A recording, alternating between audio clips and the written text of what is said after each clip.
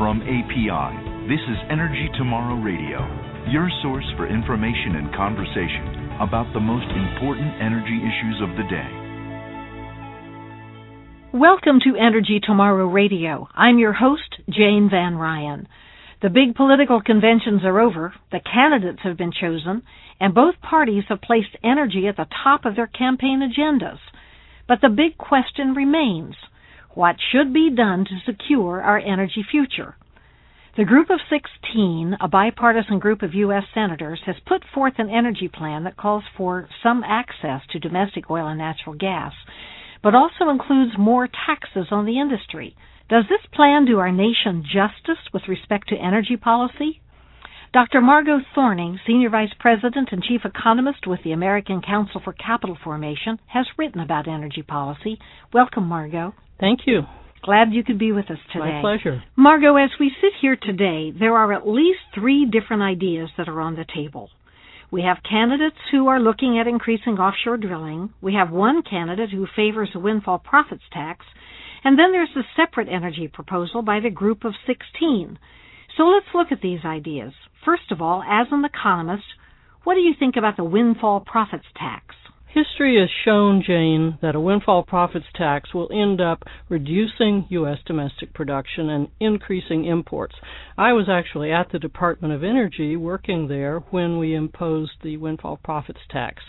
And so from 1980 to 1988, we had a windfall profits tax, and a study by the Congressional Research Service showed that we reduced domestic production by 3 to 6%. We didn't increase it during this period when we had the windfall profits tax.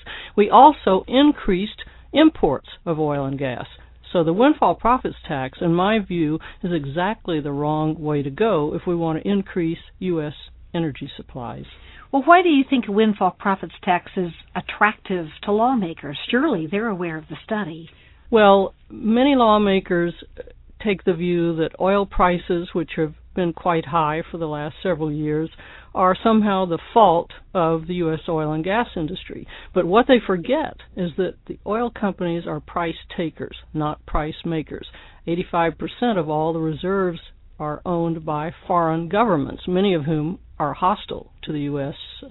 In any case. So it is not possible for U.S. oil companies to regulate the price of oil. Well, speaking of customers, what impact could a windfall profits tax have on consumers? Would it provide them with any relief? It would provide them with no relief. It would provide, over the short and long term, less domestic oil and gas, because oil and gas companies have to make substantial investments to get increased domestic production here, as well as, of course, production from abroad.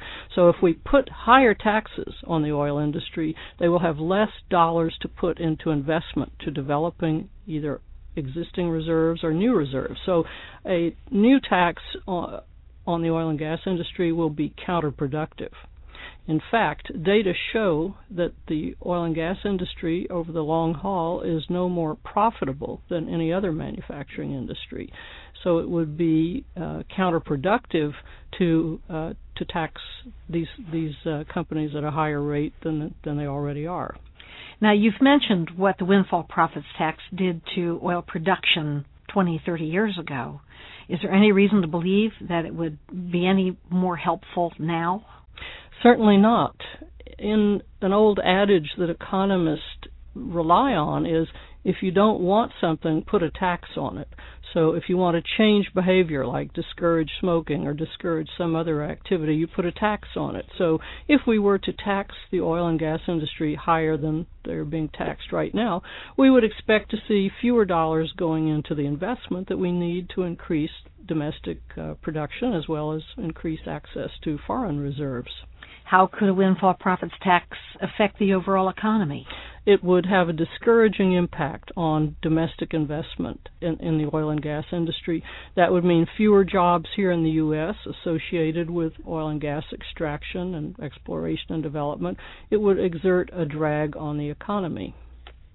Well, what do you think about the idea of increasing oil production from the Outer Continental Shelf and perhaps other areas as well? Is that a good thing? I think so. The Gang of 16 proposal proposes to allow access from about 4 states to expand their offshore activities. But, of course, we have 19 states that have access to either the Pacific Ocean, the Atlantic Ocean, or the Gulf. So it would seem that we ought to consider even more states should have access to offshore drilling, because that will certainly increase domestic production. One question I have about the Gang of 16 proposal, they're limiting offshore drilling to within 50 miles from the coast. I think that's probably too far. I think that's an unrealistically high hurdle they're imposing on the oil industry. So you would recommend opening more areas of the Outer Continental Shelf, plus closer to the allowing it to be closer. Yes. What impact would increased production like that, let's say that you were able to get all those areas open for oil production, how would that affect the gasoline market? It would send an immediate positive signal to the gasoline market and to oil markets globally that there was going to be more oil and gas coming out of U.S. offshore locations. That would send a signal to OPEC and to other international producers that most likely there's going to be more oil and gas coming online in the next 10, 15, 20 years, so they better not hold large amounts of oil in the ground now, hoping that the price will rise in the future. I think it would tend to get OPEC to pump more oil and other producers to pump more oil now. Are there other actions the government could take to ensure our energy security in the future, or perhaps to have an impact on the gasoline markets? Well, one thing that most people haven't given much thought to is our federal tax code.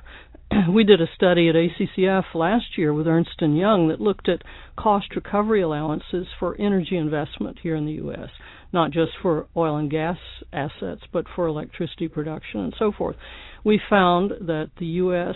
taxes new investment in oil refining and in electricity transmission, pollution control, higher than any other country in the world, because we have slow depreciation, very slow cost recovery, and the highest corporate tax rate almost in the industrial world.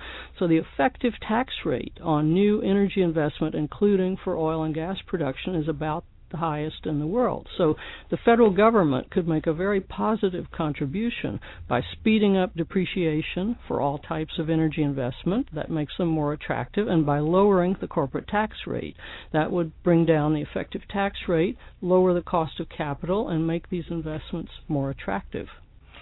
If you could speak directly to members of Congress today about our energy policy, specifically about this bipartisan Group of 16 proposal, what would you say to them? I would say it's good to devote more resources to R&D, which their proposal does. That's a positive thing. We do need more research on carbon capture and storage, on energy efficiency, and various things to help drive energy efficiency, and on alternative fuels. But mainly right now, because fossil fuels are going to be 85% of our energy sources for the foreseeable future, at least through 2030, we need more fossil fuel. We need more oil and gas. Opening up onshore and offshore areas to more drilling, more exploration, will certainly help provide the supplies that we need. The Department of Energy has said that we're going to need about 30% more energy over the next couple of decades. In order to get that, we're going to need more of everything, including more oil and gas. So I would say to the 16 senators, focus not so much on some of the very expensive subsidies that are in the proposal, $7,500 for alternative fuel cars, $2,500 for all sorts of energy efficiency vehicles. Focus more on how to expand domestic oil and gas production. Focus on getting the resources that our infrastructure is geared up to use. And, of course, continue to continue to support R&D, but don't impose a windfall profits tax on the oil and gas industry. Don't take away the Section 199 provisions for manufacturers, which that provision is really designed to hit just a very few oil companies, and that will only hurt domestic production. Dr. Margot Thorning, thank you so much for joining us today on Energy Tomorrow Radio. My pleasure. Thank you for joining us on Energy Tomorrow Radio, brought to you by the people of America's oil and natural gas industry. For more information about this podcast or to submit questions for future shows, visit energytomorrow.org. That's energytomorrow.org.